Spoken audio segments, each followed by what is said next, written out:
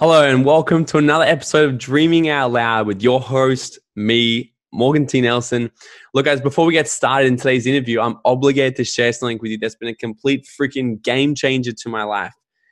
If you want to grow any kind of business or grow yourself, grow your income or pursue your dream, do you know where it all actually starts?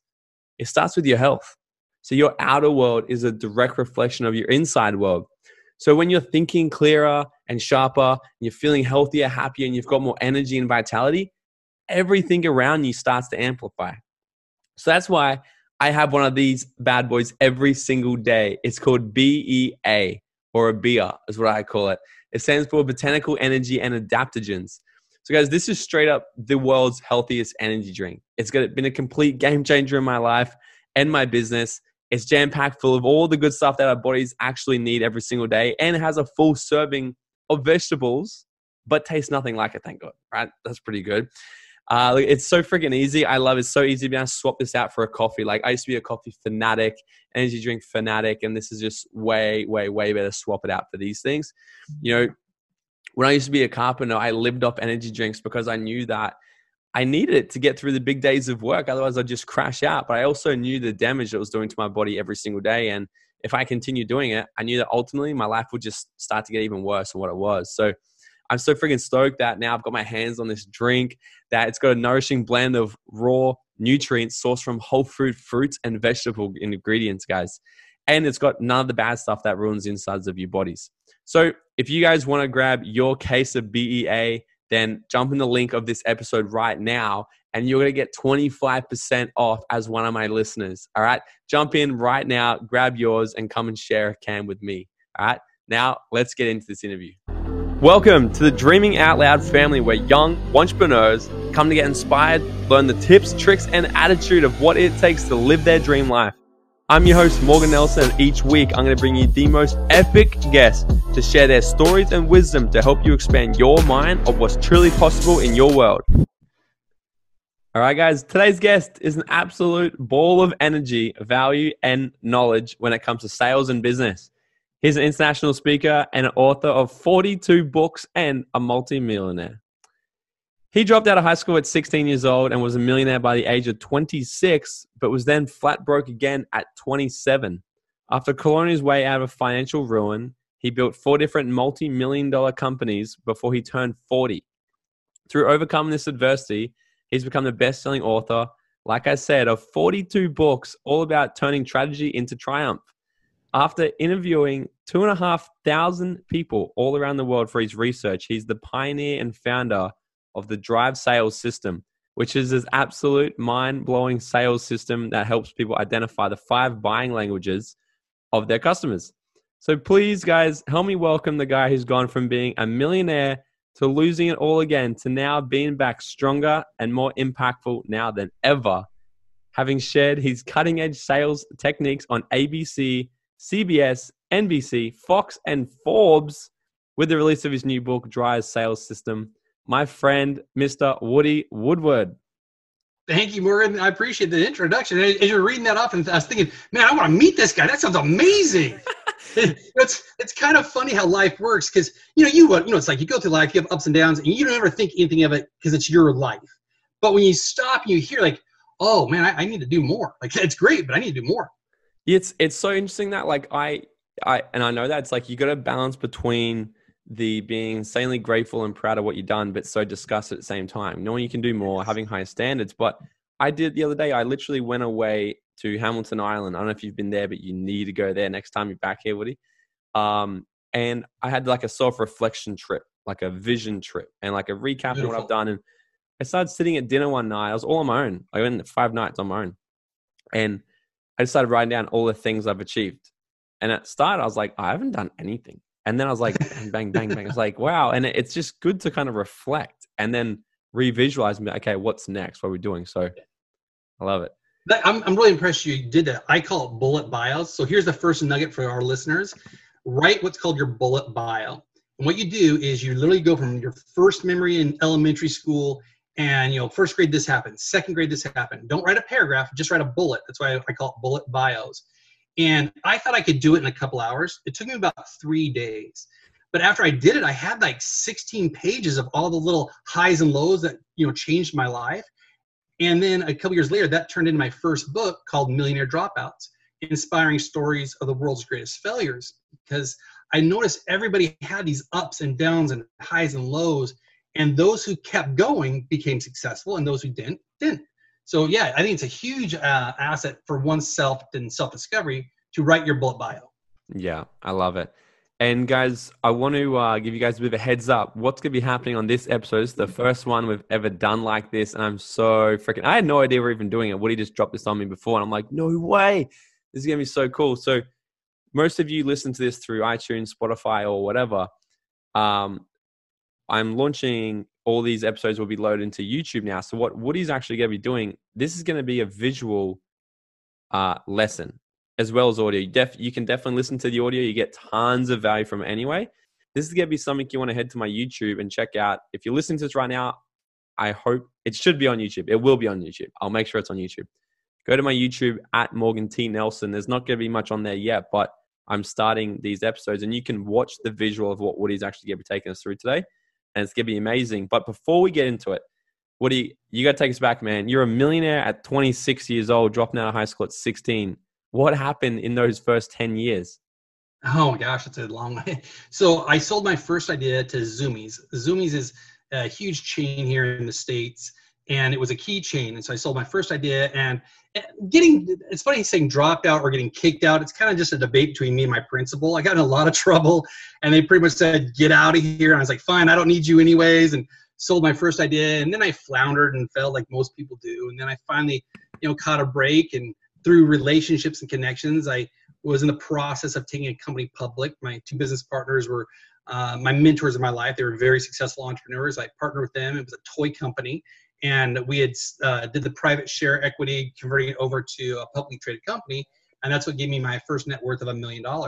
And this was in 1999, 2000. That was the .com bomb, where all the stocks just dropped in 6 months. So I went from having 2 houses and thinking I was going to be retired to literally living in my parents' basement, unfinished basement, a 10-foot by 10-foot room, going from a 4,500 square foot home to literally concrete floors, wiping the dust off our beds every night. And it was humbling. It was very humbling. Do you think that happened for a reason, or like, was there a lesson? You said that it was humbling. So I don't believe in reasons. A lot of times people say, oh, that's a reason. I'm like, that is BS. And by the way, here's the definition of BS. That is your belief system. So I was really young. I was 11 years old. I was, Tom Sawyer-like, was lying to my mom, and she's getting really mad at me. And she got frustrated, and she said, that's BS. I said, what's BS? And she said, it's your belief system. Now go to your room. I was 11 years old. I've never forgot that phrase. And I think in business, we all have BS. In fact, one of my books is called BS and Other Advice About Money. It's our belief system and how we do it. So when people say, oh, it was for a reason, if you change that language and say, I make the reason, I create the definition, then you don't feel like your life is happening by happenstance. You're in complete control of it. So I believe in 100% responsibility. Nobody makes my life good. Nobody makes my life bad. No one's pulling the strings. I'm 100% responsible to how I look at every environment and every situation that I'm in. That's incredible. I really want to understand how your brain works, really. So the first time, we met at the start of this year at an event, and, whoever went before you, there was a few speakers before you, and I was kind of like falling asleep.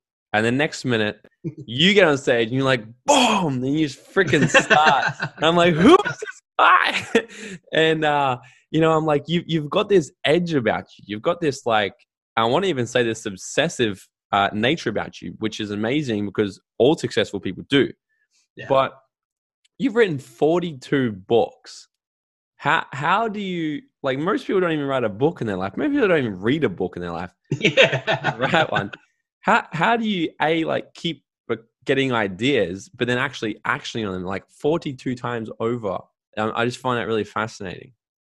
So I think you just nailed it. It's called obsession. I had a dear friend, Todd Clark, who once said, life is unfair. Go out and get your unfair share. And so I didn't know how to read until I was 19 years old because I had dropped out of high school.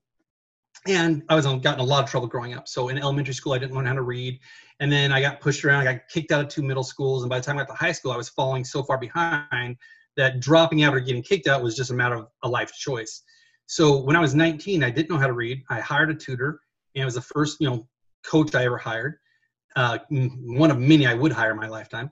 And so during that time, I realized that this is where my whole addiction to 100% responsibility, if I'm going to change anything in my life, it's going to be me. So this obsession of, I don't like my results, I'm going to change my results, I just go after it. Like there is no inhibition. Like I will humiliate it's not even humiliation. I will do anything I want to get the result I want because I can't tolerate living any other way than the way that I want. That's amazing. How do you stop yourself from becoming complacent? Like you'd think after writing 10 books and like ticking that and becoming a millionaire and buying, I know you love your cars, right? You got these nice cars, you got a beautiful house. How do you not become complacent and be okay and just content with everything you've already done? So I first want to address, there's nothing wrong with becoming complacent. There's nothing wrong with being at peace with your life or your style. I, on the other hand, am never complacent. I'm just never happy. And I mean, I'm happy. I mean, you'll hear my voice. I'm a happy human being. I'll rephrase that. I'm never at peace. Like there's no peace in my life. I always want something more. So lifelong dream was to get a Ferrari. And I always want to pay cash for it. Otherwise, to me, it wasn't getting a Ferrari. So I buy a Ferrari after my bankruptcy. I pay cash for it, have the Maserati, I have the Range Rover, I have the big house, had it all for about 1 year and thought, yeah, no, I don't want this anymore. Let's sell it all and let's go travel the world. And so we literally did. We sold everything we owned, our couches, our furniture, and you name it. If it was on the wall, we sold it. And to me, I just believe that I want to collect memories and not possessions, though I love possessions like cars and houses. But at the end of the day, I've never been to a funeral seeing a hearse pulling a U-Haul trailer. Like you're going to die. You're not taking a single thing with you. So burn through it as fast as you can, have as much fun with it as you can, and just move on to the next thing. Yeah. Do you not think that's, because I bet so many people listening right now and be like, well, I don't want to succeed if it's going to mean that I'm giving away my peace. How do you mean that? You don't have to give away your peace. You genuinely don't. I have very successful friends who are very peaceful. I have one guy who's complete opposite of me, and he's worth 20 times what I'm worth. And he has like the same house he's had forever. He buys a car and keeps it forever, and he'll build a barn to store his cars in because he'll never sell them. He's very peaceful. And when you're around him, he's totally peaceful. I'm just inherently not that human being. I'm like the Energizer Bunny on crack. So here's one advice I would give to our listeners. Embrace your hot mess and be a hot mess out loud. I had a client, so I do a lot of consulting. I do a lot of coaching. I coach high-net individuals and actors and musicians and athletes. And I had this one guy who was going for Saturday Night Live. I don't know if you guys have Saturday Night Live in Australia, but it's one of the longest running shows in the States, 45 years. And it's a comedy show, a sketch show. So he was going to audition for it, and he is a short, fat dude. He's as wide as he is tall, this super round guy.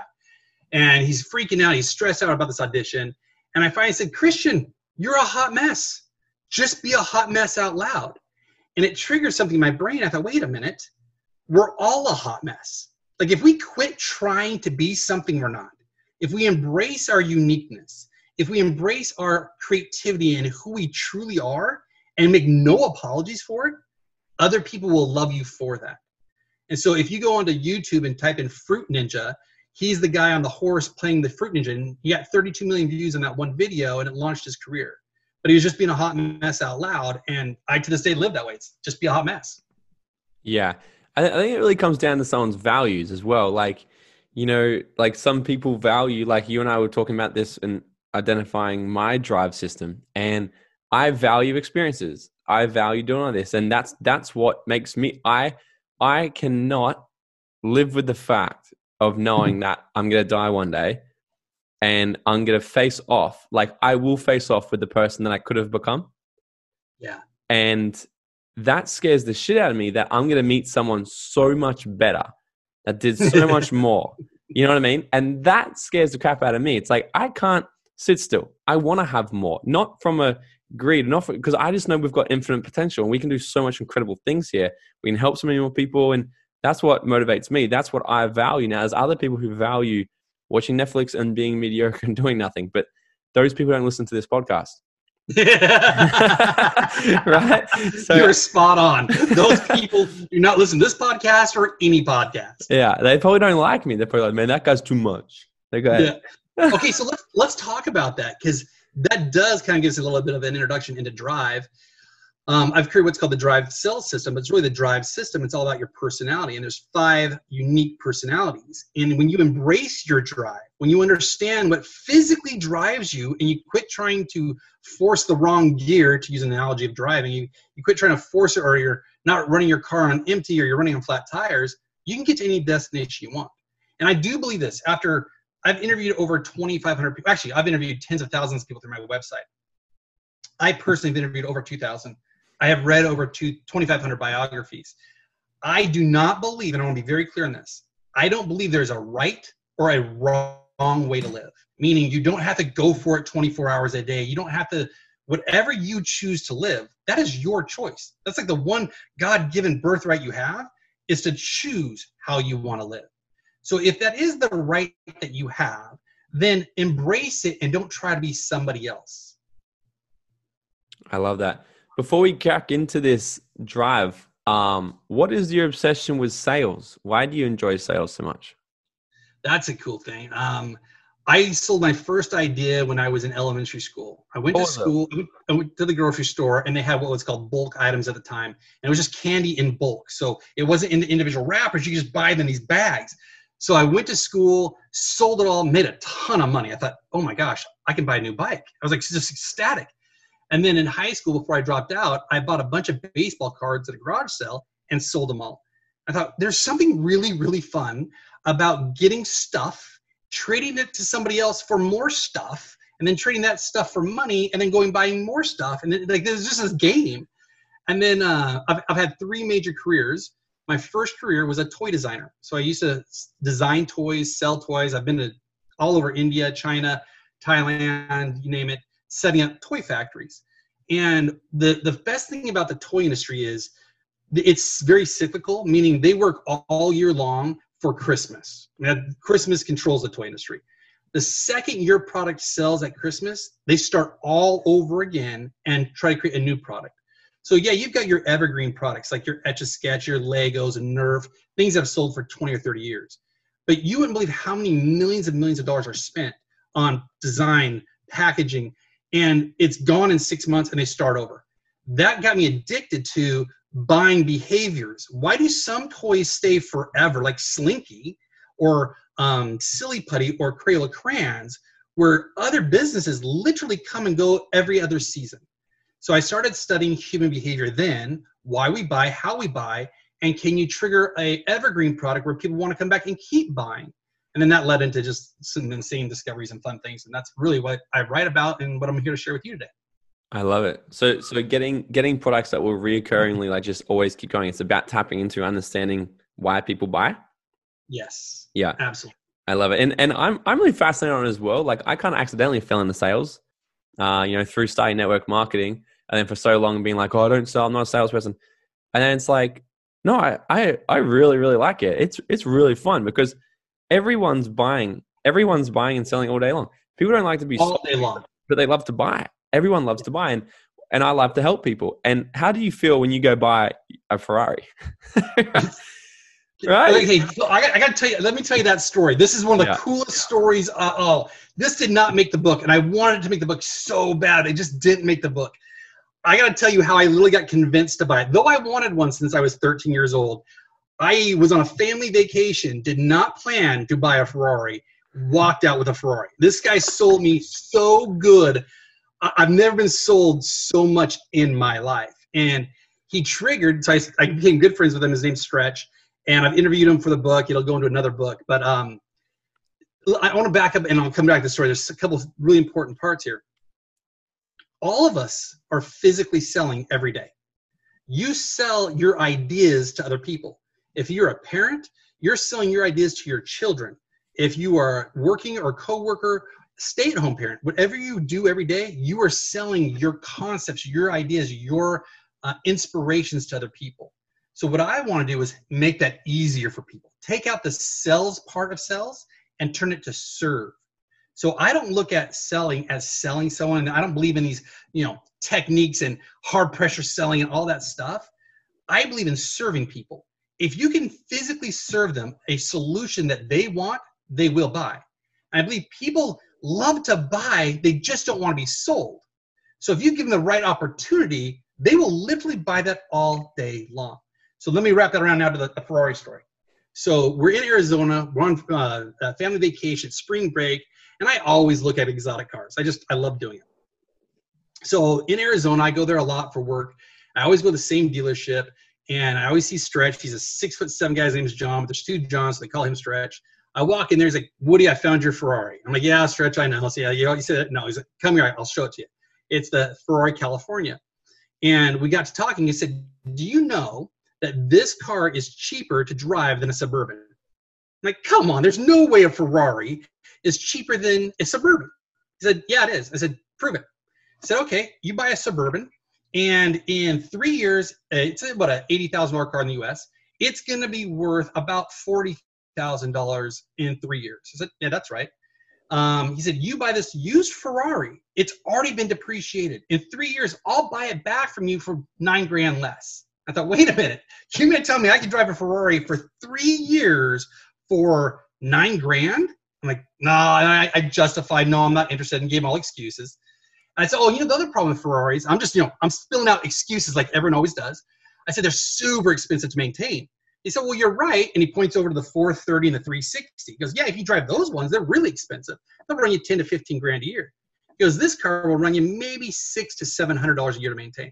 I'm like, no way that's true. He goes, research it. So I go home. I'm all night long. I'm on the Ferrari forum. I'm reading everything about the California. Find out, yeah, it's $600 to $700 because it's what's called a GT model, which is the Gran Turismo. It's built to be a daily driver, so it doesn't break down.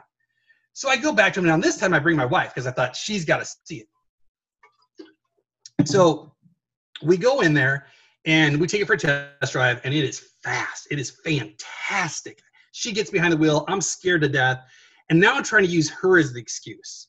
I'm like, babe, why don't you buy it, and then I'll get something else. Like, you need this car. She's like, no way. This has been your dream forever. It's your car. I personally can't justify it. Then she asked me a question that changed the game. She goes, can we write it off on our taxes? Can we create a business around this car? I thought, ooh, wait a minute. So I called all my friends who had exotics. I said, how did you set it up on your taxes? So long story short, he didn't sell me a Ferrari. He sold me a business. We ended up opening Renegade Exotics. We bought the Ferrari. One month later, we bought a Maserati. And next month after that, we bought a Range Rover. We then started to rent them out. We started using them in ads, photo shoots, things like that. I ended up saving in 1 year on my taxes. I paid the U.S. government $60,000 less than the year before because of that company. When I sold the car, I lost, I think it was $12,000 on the depreciation. But I physically made $60,000 by not paying the government. So subtract those two. I netted $48,000 driving a Ferrari, a Range Rover, and a Maserati. But all that happened because of the ask. So I have a whole program called Ask, Don't Tell. If you ask people questions, you never sell them, they will literally convince themselves that they have to do it. My wife's famous saying is, we were walking away, she's like, we would be stupid not to buy this Ferrari. Because all the numbers, all the math made sense. And so, yeah, it was one of the best financial decisions I ever made. And plus, then we joined all the car clubs. We met amazing people, got new clients. I mean, I'm not even talking about the additional money I made by having clients by having that car. So, yeah, it's a fun thing. It's such a different way of looking at it. Because, it's, I'm not even going to get into it. But it's just like who you're taking advice from. Because I've looked at nice cars before as well. And people who make less than six figures, no, don't buy, it's a waste of money, blah, blah, blah. And then I heard, who was it? I was at a T. Harv Eker event, and he spoke about Robert Kiyosaki's wife. She wanted to buy a Bentley. I think it was, let's just call it $500,000, just to make it easy for the sake of the story. She wanted to buy a $500,000 car, and she's like, okay, well, how can I take that $500,000 buy a business that's going to produce cash flow to pay for the repayments of this Bentley. And what she did, she went and took it and she bought a storage container unit that generated X amount of dollars per week that covered repayments on a Bentley plus profit. So now she's got her car. So it's just about looking at different ways. How can you have more of what you want and negotiate and look for different kind of ways to make it happen? I got to ask you though, with your business, was it even a profitable business? Did you actually run it as a business, or was it just? Yeah, I love the air quotes on that one. So I'm definitely afraid of the U.S. government. So I don't know. I don't know about your country, but I am definitely afraid of the U.S. government. So I ran it as a business. It was not profitable. And so I actually did close the business down and did sell the cars. Mm-hmm. It was, if you look at the total net profit, yes, I made money on saving on my taxes, but I really did want to turn it into a business. And so after a year and a half, I thought, if you have anything go wrong with these cars, a transmission, engine, you're out 30 grand. I thought, you know what, let's take that money, that capital, let's put it elsewhere. But if you look at the net profit, absolutely, I got ahead. Yeah, that's so amazing.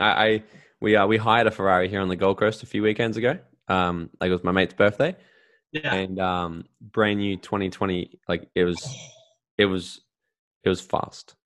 I definitely didn't break the speed limit. Definitely didn't do anything illegal. Recorded. No laws were broken. No children were harmed. No animals were touched. There was not, all I can say is that I would never buy one myself because I wouldn't trust myself. But it was insane. I'll tell you when we stop recording what happened. But that's the conversation for after the conversation. Yeah, that's after. All right. So here's a funny story I'll add to that because it's behind me. The best thing about having an exotic car is the car clubs. So there's a lot of guys and gals who have high-end cars and they love to get together on a Sunday and go for a drive. So I don't like to speed, once again, because I'm afraid of the U.S. government. I don't want to go to jail. So I get in the car club. I'm like, yes. I think it's going to be like this Sunday drive. We all enjoy nice cars. We're going to go for the drive. We get on the freeway, and now these all A-type personalities, they're in their McLarens, their Lamborghinis, their GTs. They're doing 200 miles an hour on the freeway. Or I'm going 75 thinking, well, I can't join the club. Like, I can't keep up with them. So I would just meet them at all the stops where we're having lunch. Like, I couldn't even keep up with them at all. I didn't want to risk it. That's not too bad though if you're all doing that speed limit, because it's like, what's the chances of you all being caught? It's like a gamble, right? So that happened one Sunday. Someone called the police. There were seven cop cars on the freeway waiting for us as they flew by at 120 to 180. 18 people got tickets, but no one's car got impounded. And I was the last one just driving and watching, laughing at every one of them. No one got their car impounded, but they stopped 18 people and gave tickets. Oh my God. Well, you can't get away with it forever. Woody, let's jump into the sales, into the drive sales. I'm so pumped for everyone to see this. I can pull it up. You want to pull it on? Yeah. Can you share your screen? Is that working? Yeah. Yep. Guys, this is going to blow your mind. Hey, exactly what we were talking about before. Really, people love to buy. And when I first saw this from you, Woody, I was like, this is so great because I love to be able to help people, but sometimes I can't. I know that if people get on our products, be part of our community, their whole lives get changed. I know it, but sometimes I struggle being able to articulate that to people. Like if I could tell 20-year-old Morgan exactly what this could be for him, knowing what it is, I wouldn't even know how to articulate it in a way that would relate to him. But with this and really understanding it, it's really, really going to help. So I'm pumped. Awesome, my friend. All right, well, I'll jump into it. Once again, if you guys are listening to the audio on this, it will not be as cool as the visual. Go to Morgan T. Nielsen on YouTube. Check out the visuals. But for those of you listening, if you can't, you're driving, you can't watch it, no problem. We'll keep going. So we're going to make it very interactive. Pick a number between 1 and 10. In your mind, pick a number between 1 and 10.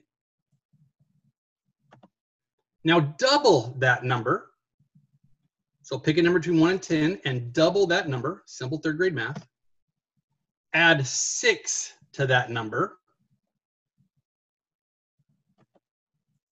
Now half that number. Subtract your original number that you chose. On the count of 2, say your number. 1, 2, 3. If you did that right, every single person who's listening to this around the world just hit the number 3. Why and how does that work? It's very simple. It's just a mathematical thing. No matter what number you start with, between 1 and 10, and you do that process, it always comes to 3. I believe cells can easily be that predictable. So I want to help you stack the sales odds in your favor. And if you're listening and saying, oh, well, Woody, I'm not in sales. Yes, you are. Every single person is in sales. You're selling your opinion, your ideas to the world. So years ago, 2 friends went for a drive out into the bushes, and they're just out in the sticks. And one friend, Walter, turned to his other friend, Arthur, and said, you know what? I bought all this land. I want you to buy all the surrounding acreage. I'm going to build my dream here, and I want you to benefit from me building my dream. Sounds like a lot of companies bought the land, used by the supporting land. Arthur looks around and thinks, we're out in the sticks. Like, there's nothing here. We're not even near a freeway. So as a good friend, he gave excuses. I can't buy the land. It's not the right time. My wife won't approve of it. And Walter kept pushing. No, come on, Arthur. You got to buy. You got to buy. It's going to double in value. Nah, just not the right time. Well, 1 year later, Walt Disney opened up Disneyland on that land, and Art Linkletter, his best friend, could have had the rights to buy all the surrounding property. Ironically, during that same time, a family from Japan saw what was happening. They're called the Fujisai family. They bought 60 acres around the property for $2,500. They sold it back to the Disney Corporation at the end of 1990s for just under $100 million. So yes, Art could have just blown up, a legacy play for his family. So whose fault is it that Art didn't buy the property? Is it Walt's fault or is it Art's? I believe it's Walt's fault. Yeah, we could argue all day long personal responsibility, and you know how I feel about that already. But it's really Walt, meaning that Walt could not convey the vision that he had in a language, a buying language, that Art would receive and say, you know what, you're right, Walt, this is a great idea. I should do this. That is what the drive sales system is. That's what I've created, spent my lifetime trying to figure out what drives buying behavior. And I want to walk you through it. I'm going to help you identify your drive. So this is where I'm going to pause for a second. If you are listening to this, it's going to be very hard for you to identify your drive. It's a visual representation. It's got a bunch of words on it. You got to read these 5 cards. You got to identify it. I will read these out loud to you. If you are watching this on YouTube, fast forward this part because you don't want to hear me read all these words. Read them to yourself. So if you're on YouTube right now, just pause this and read it to yourself and then move forward. If you're driving the car, I am going to read this out to you. Hopefully this will work. So write this letter down, or think of this letter. Well, here's a very simple way to do it. D-R-I-V-E. I'm going to read the drive card, the D card, the R card, the I card, B card, E card. What I want you to do is put those cards, or actually, for simple terms, think of the one card that has the most amount of words on it that makes you feel important. Not what's important to you, what makes you feel important. So work can be important to you, but work may not make you feel important. Family can be important to you, but family may not make you feel important. Which one of these cards makes you feel important? So for example, Morgan, he knew that experiences made him feel important. So I'm going to read these off.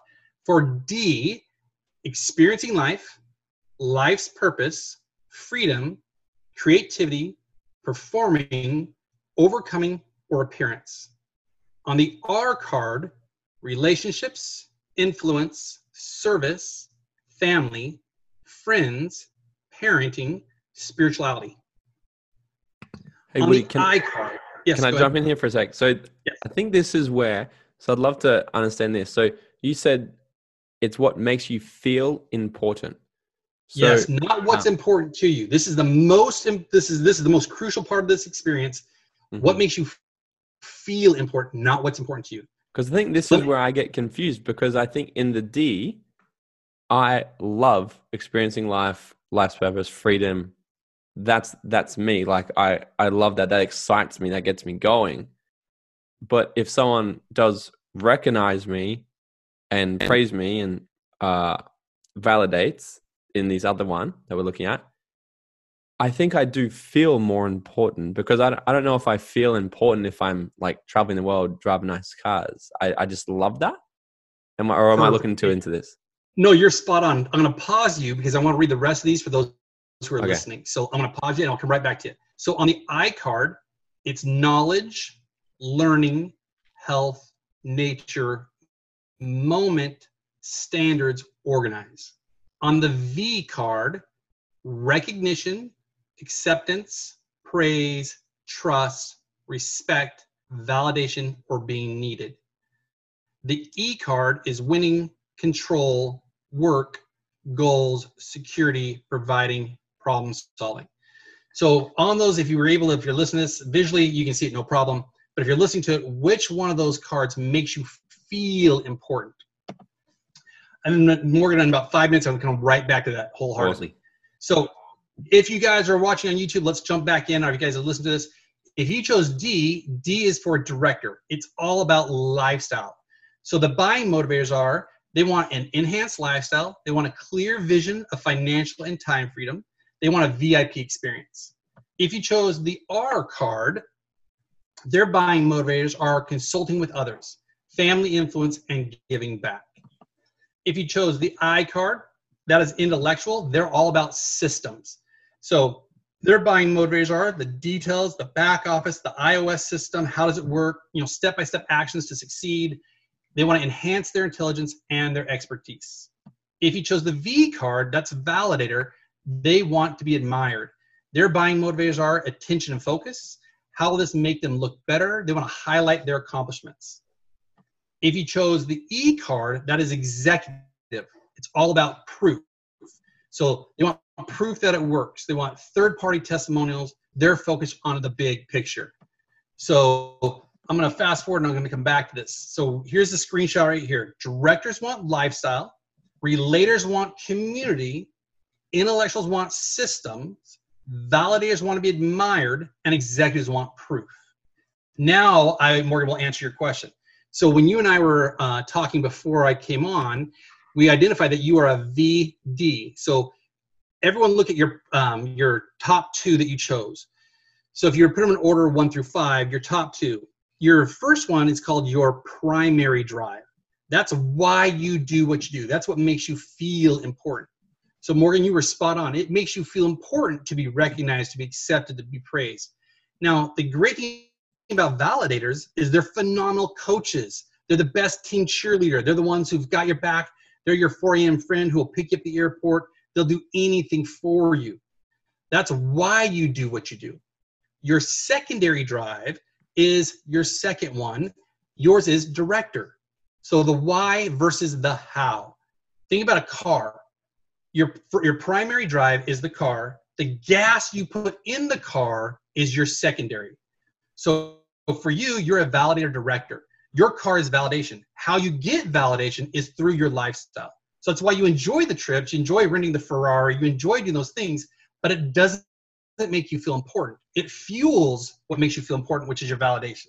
Does that make sense? Yeah, that kind of makes a little bit more sense, because I was also writing down here, and you're saying that the why they buy for a validator is because it makes them look better. Well, I know why I do buy is for lifestyle though. So let's say if you're I don't know, because if I'm thinking if I go buy, I bought these epic Alexander McQueen shoes the other day. They're like $800 shoes. I bought them because I'm going to look like a boss they don't feel very comfortable. But if I I don't know. You look like a boss. You're not wearing them by yourself in your house. You're wearing them out in public so people will see them. Yes. That's the validation. Okay, so that's the primary one, do you think? Yep. And how again, the validation is through doing epic experiences, like buying nice shoes. Yes. Okay. So the why versus the how. Why you're doing it is validation. How you're getting your validation is buying the epic shoes. And so this is a great thing when we're talking about selling to people. You want to address both their why and their how. So I'm a director relator. I'm driven by lifestyle. So the cars, the house, VIP experiences, but I get there by my relationships. So being friends with Morgan, having him on my, or he allowing me to be on his podcast is the relationship that I can then get people into, help me have the lifestyle that I want. So it's your why versus your how. And that's way deeper than I wanted to go into in this session. It's like 3 sessions down. But for those of you who are listening or watching, just right now, look at your primary drive. Just the first one you chose. We'll play with that. And then later on, maybe Morgan, I'll come back and we'll do a deeper dive into the secondary drives. Love it. Okay. So for those of you who have seen the US version of Shark Tank, let me share with you actually, you know what? I'm going to go back to something else really cool. This will really help. I'm going to read this paragraph. I want you to close your eyes, and not unless you're driving. Don't do it if you're driving. I want to read this paragraph to you. I want you to identify and see if it resonates with you. So if you chose D for director, they enjoy a good challenge and love to feel free and independent. They thrive on being creative, discovering new things, and experiencing life. They are great in social settings, putting together a variety of people and making something happen. They find joy in overcoming obstacles and making a difference in the world. So go ahead and open your eyes. If you are a director, give us a thumbs up. Let's see if that resonates with you. If you're a relator, they know how to build strong, long-term, healthy relationships. In the workplace, their strength is in networking and building other people up to a higher level of productivity. They garner energy and security through their relationships. They are loyal to their friends and are service-minded. Intellectuals. They are stimulated intellectually either through books, speeches, research, conversation, or organizations. Success comes when they accomplish a task. They'd rather be learning something new than just lying around. They are driven to understand and be more knowledgeable. They like to share what they know with others. Validators. They enjoy intimate, small groups of people where they are being validated. Often, they are wonderful at giving validation to others. Their confidence stems from the strength of their relationships. If they feel like they are in a healthy, caring, and trusted relationship, they feel strong, secure, and loved. Executives, they are productive and thrive on getting the job done, task-oriented and focused on getting results. They do not like small talk and would prefer tackling a project rather than sitting around wasting time. They are happiest when they are pursuing or achieving a desired goal. So if you're listening to YouTube, put in the comments, what is your drive? So if I back up real quick here, Morgan, as a validator, as I read that paragraph, does that resonate with you? Yeah, it does. It does. It really, like, I'm literally split in the middle between validator and the director, I feel. Okay. Because it is that, because I do really hype people. Like I'm always, you know, because I've got many great relationships, you know, and when I am in amazing ones, I do feel great. And part of my living is relationships. Like I have a big, strong community and all that. And this is great because this happens to some people. It's probably 1 out of 50 this happens to. You get pulled between the two. So I'm going to go back to the beginning. So if any of you are watching or listening, if you have that same thing, like, well, Woody, I just feel kind of pulled. When you look at these drive cards again, so for yours is director and validator, which one could you not live without? The D. Okay, so you're a director. So you're a director validator. So you are driven. Why you do what you do is for lifestyle.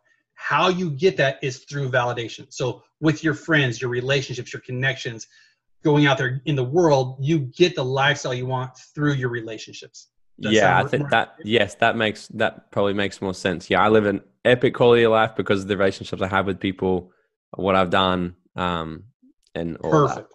Yeah. Okay, because I noticed on the screen when I read director, you're like, yo, thumbs up, man, it's totally me. And validator to do that, I thought, okay, we need to clarify. Yeah. So once again, for you guys who are playing along, you want to make sure you understand it because the rest of this will have a much deeper impact.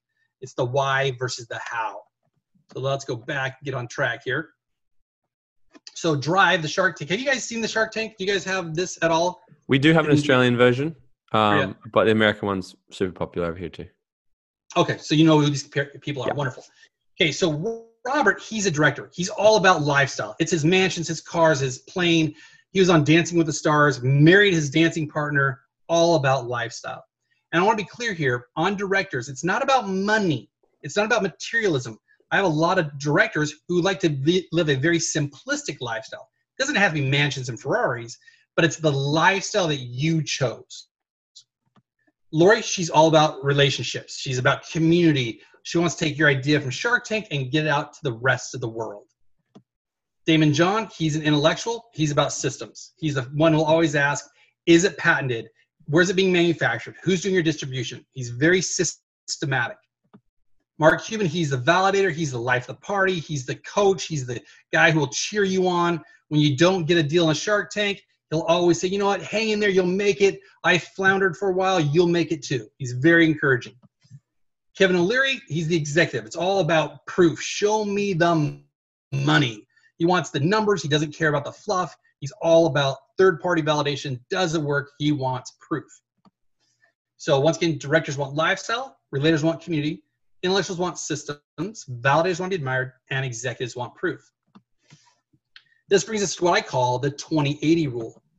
You lose 80% of your sales based on your drive, meaning you inherently speak one drive language, which is yours. You alienate the other 4, which is 80%. So look at Walt Disney again. He's a director. It's all about lifestyle. I literally live 9 minutes from Disney World. It's one exit away from me. In fact, we're actually going tomorrow. If you go into Disneyland or Disney World, it's built for a lifestyle. You got Tomorrowland, Frontierland, Galaxy Far, Far Away, Toontown. Everything is built about lifestyle.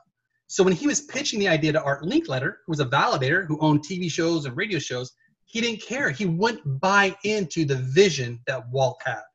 So how this and why this applies to you is we're the same way. We're trying to convey every day our thoughts, our ideas, our products, our services, our messages. And if we aren't doing it in a language that they understand, it's no different than getting on a plane, going to a foreign country, and speaking your native tongue and alienating their native tongue. So 20-80 rule, director alienates all the other 4. Same thing with relator, intellectual, validator, and executive. So let's see how the 20-80 rule applies to Shark Tank. Robert, he has been pitched 511 times, but he's only been closed 11%. So that's the 20% and under. Now, being pitched 511 times is an enormous amount of deals, but he's only been closed 11%. You know that old adage, put your money where your mouth is? So I did some research on where do these guys put their top investments? What products are they in? His largest deal was $5 million into Zero Pollution Motors. It's a car company. So as a director, he's all about cars. He wants to change the world through cars. That's where he put his money. Lori, she's been closed only 20% of the time. Her largest investment was $600,000 into Ruffle Butts. I had to Google that. I didn't know what it was. It's a kids' clothing line. So you look at, kids are the future of tomorrow. She's willing to put her money right into that community of kids. Daymond John also only been closed 15% of the time. Once again, under 20. His largest investment was $500,000 into Hell's Bells helmets. So you think about manufacturing a helmet to protect the brain, nationwide, worldwide. The amount of government approval, the amount of systems you have to put in place for QC to make sure the helmet actually works, you want an intellectual investor in that business. Mark Cuban, he has been pitched 443 times. And I put this in green if you can see this. He's done the most amount of deals in the Shark Tank, though he's been pitched the second to least amount of times. Once again, a validator is all about helping other people, giving validation to others. So what does he do? He helps and invests in others. His largest investment was $2 million into 1031 Productions. I didn't know what that was. I Googled it. It's a party company. So to be the life of the party, he physically bought a party company for $2 million. That's my boy, Mark. That is awesome. Kevin, it's interesting. He has been pitched the most. And I put his in red because he's actually done the least amount of deals. Because as an executive, he has to have the most proof to make a decision. His largest investment, $2.5 million into Zips for 10% of their business. Zips is the company that has the patent for the individual wine glass that has that film on it that you peel off. So what's the most profitable industry in the world? It's got to be liquor and spirits. That's where he put his money because he knows that's where he's going to make the most money back. So think about your life for a second. Think about where you put your money, your time, your energy. Now look at your drive. You're defending and supporting your drive every day. I know, Morgan, you've done it with the experiences you've had, your moves, what you've done, because you wanted to have a certain lifestyle, but you wanted to be able to get validated for doing it. Mm-hmm. Yeah. So here's how to potentially increase your sales by 400%. Learn all 5 driving languages that drive behavior and drive sales, and you will have the potential to increase your sales. So has anyone ever closed all the sharks at once? Yes. Charles Michael Yim, season 5, episode 2. He was seeking $250,000 for 10% stake of his business. It's a very simple product called Breathometer. You plug it in your phone, you blow into it, tells you whether or not you're intoxicated. And so not a super sexy product, but a necessary product. What he did, though, is when the sharks started quizzing him and asking, he started answering them subconsciously. He didn't know drive. Subconsciously, he started answering every one of them based on their drive. Well, these sharks started literally fighting for it. They ended up closing a deal for $1 million. He got a 400% increase on his initial ask by addressing all 5 drives. So in a nutshell, I can go much deeper than that, but I feel like I'm going to take way too much time. I can go on any questions you have, Morgan, on how drive works, how to use it, where they can find it. You tell me what angle you want to take, and I'll go as deep as you want to go. Yeah, amazing. And we'll throw in all the links and everything, and we'll throw a plug in right at the end as we wrap this up so people can get onto this book. But yeah, I got two main questions. First one is, how do you identify what someone's drive is? Great question. So in the book is called drivesalesbook.com. So if you go to drivesalesbook.com, the first chapter has that same slide that you saw right there, where you literally can show it with somebody. I have that in a PDF form that you can print offline and use it, and I'll give all those links to you, and you can put it in there for them. I have a card system where those exact same cards, but they're in credit card form, so you can use them at a restaurant. If they get wet, they don't get ruined. And I use those cards. In fact, since we are doing a video, I'll show them. I have them right here on my desk. What? So you'll pull these cards out in a meeting and say, "Hey, which one are you?" Oh, every single time. So, really? So you actually will intentionally say, "Hey, I want to find out who you actually are, so I can sell to you." well, okay. Let's break that down. If you're having a business meeting with somebody, they're meeting with you for a purpose. Mm-hmm. They already know that. So I wouldn't pull these out at a coffee shop. But if I'm going to meet with someone, we're already going to initially talk about why I'm there. And so I'll say, I want to get to know you better. If we're going to have this conversation, I'm here to serve you. I'm here to help you in your business. I want to get to know what drives you. Then I just literally lay out all 5 cards, ask them to put an order of what makes them feel important. They do it. And I'm very honest and transparent. I'll say, oh, great. So you chose intellectual. Intellectuals are all about systems. Would you agree with that? When you're looking to solve a problem, you want the right system. And unanimously, like, yeah, that's totally me. Great. I'm a director. I'm all about lifestyle. So I share with them what my drive is. I don't make it this manipulation thing. I make it as, hey, I really want to get to know you better. Let's talk about this. Let's see how we can play. So I just take the drive cards and use it. Now, here's the cool thing. On the back of the card, it tells you the cheat sheet on how to close them. So it has their likes, dislikes, shows you which environment to close them in. So by the time this comes out, the site won't be up, but I'll just tell you now in case the recording comes later. DiscoverYourDrive.com. DiscoverYourDrive.com. That site is not up, but it hopefully will be near future. And then also the drive cards, there's a link in the book shows you how to get them. But yeah, they're killer, and it just walks you through. And I use them every time. When I was writing the book, I had and if you're looking online, the book looks like this, so you know which one you're looking for. Drive Sales Book. When I was meeting with this billionaire, she runs a huge company, and I was trying to interview her for the book to see if her story would fit.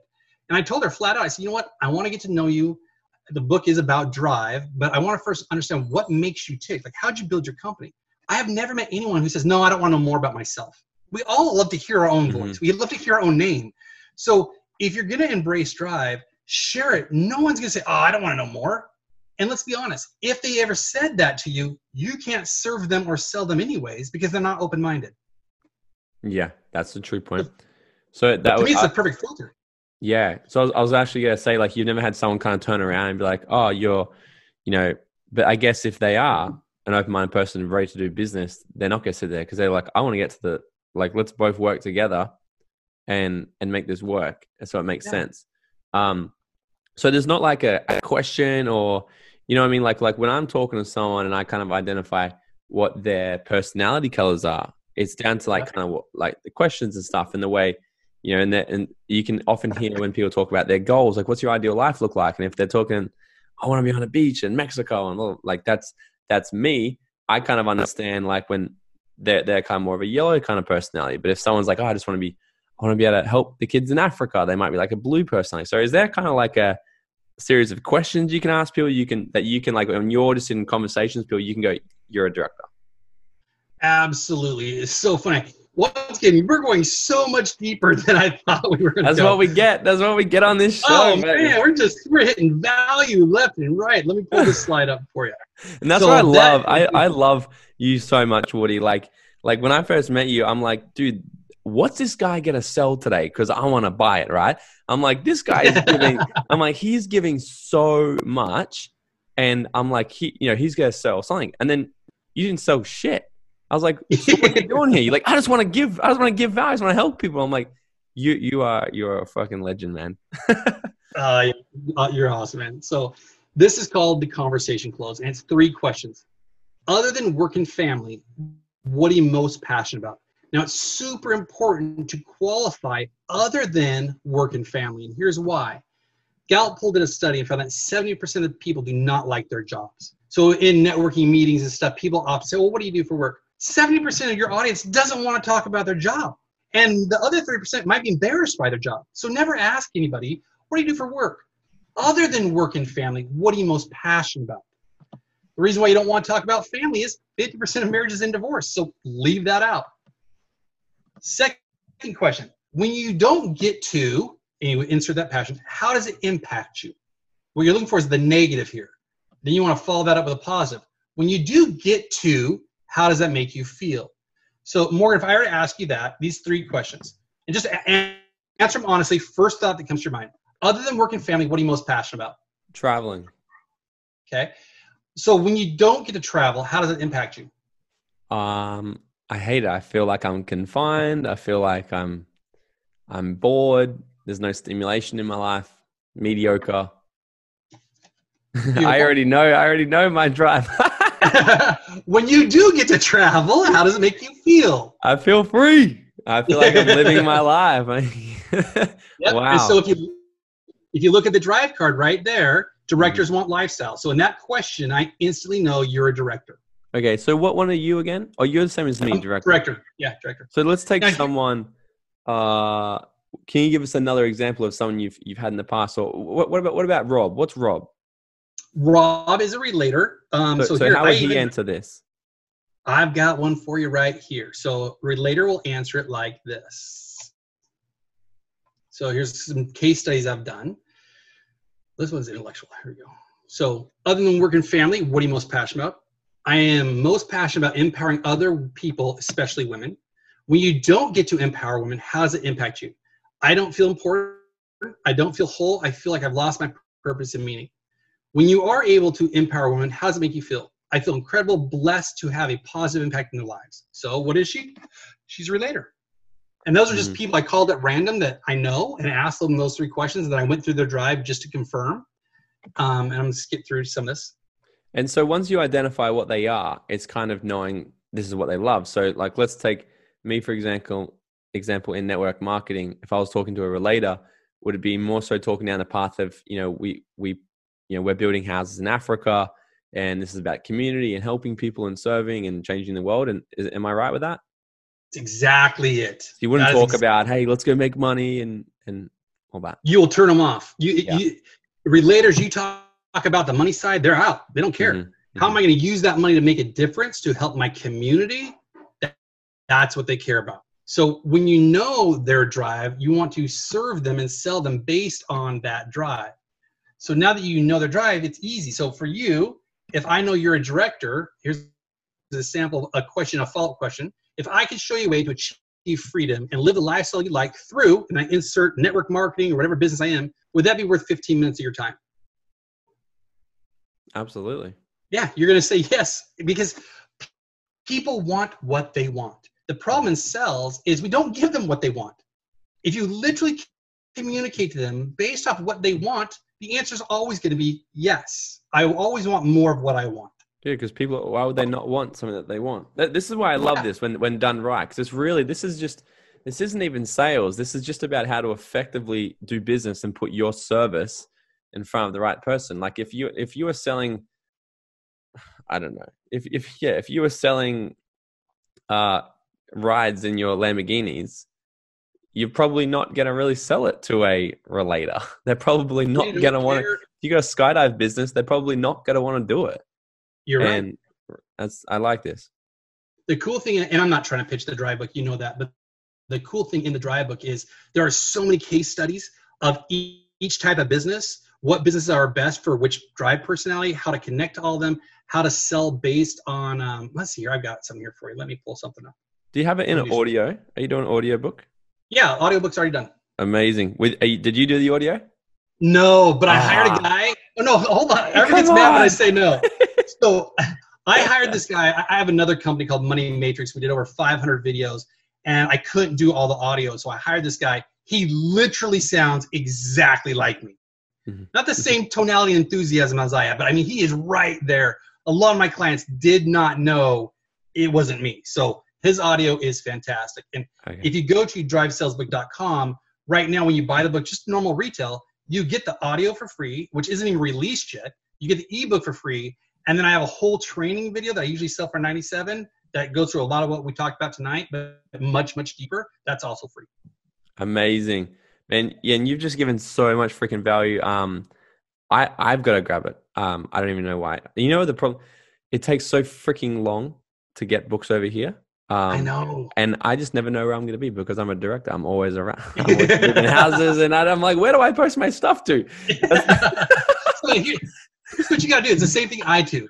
I go to a city and I don't know what you guys have there, but we call it the UPS store, where I pay every single month to have my mailbox there. Yeah, so I need to move all these houses. Like my wife and I counted, we've been married 25 years. We have moved 27 times, and we have owned 43 cars. So I get a UPS store. I've been in Florida 9 months now, and I've had 3 addresses in 9 months. Oh my God. I love this. I had one final question, and we're going to wrap this up. Actually, this is my second final question. Sorry.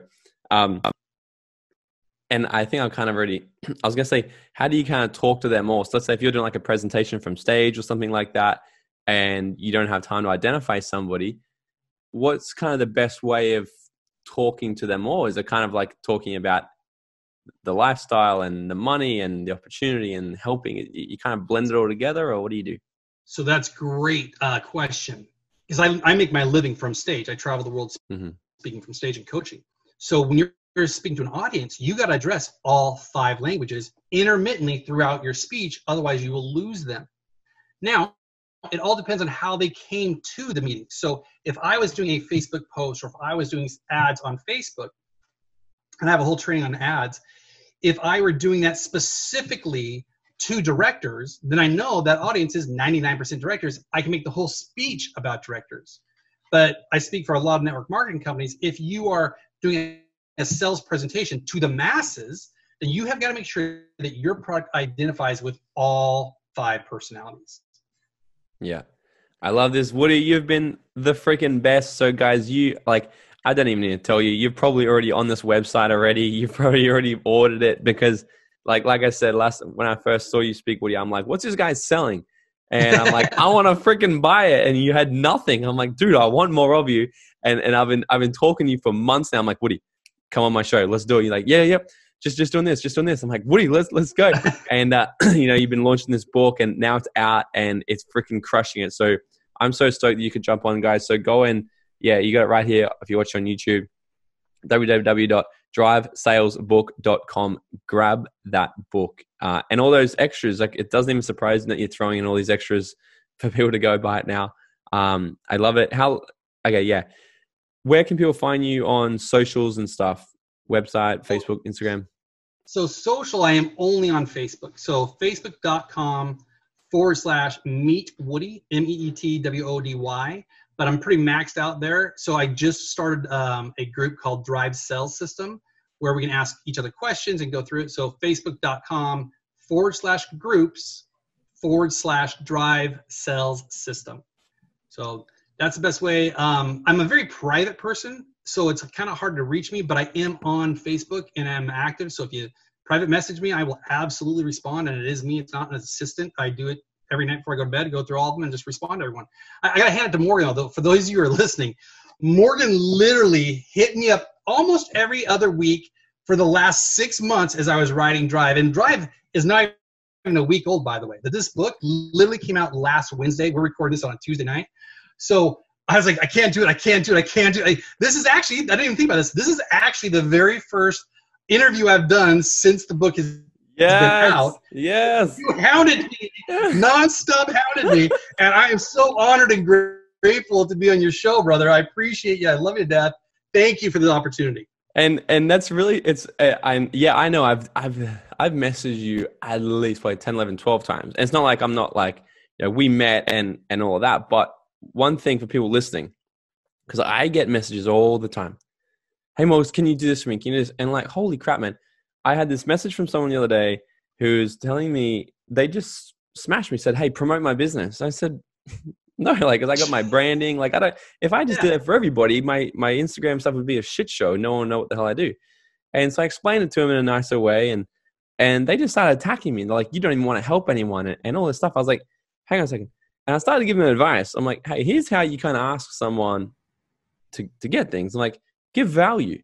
Ask for feedback, ask for advice in a roundabout kind of way where they're going to be like, hey, yeah, I can help you there.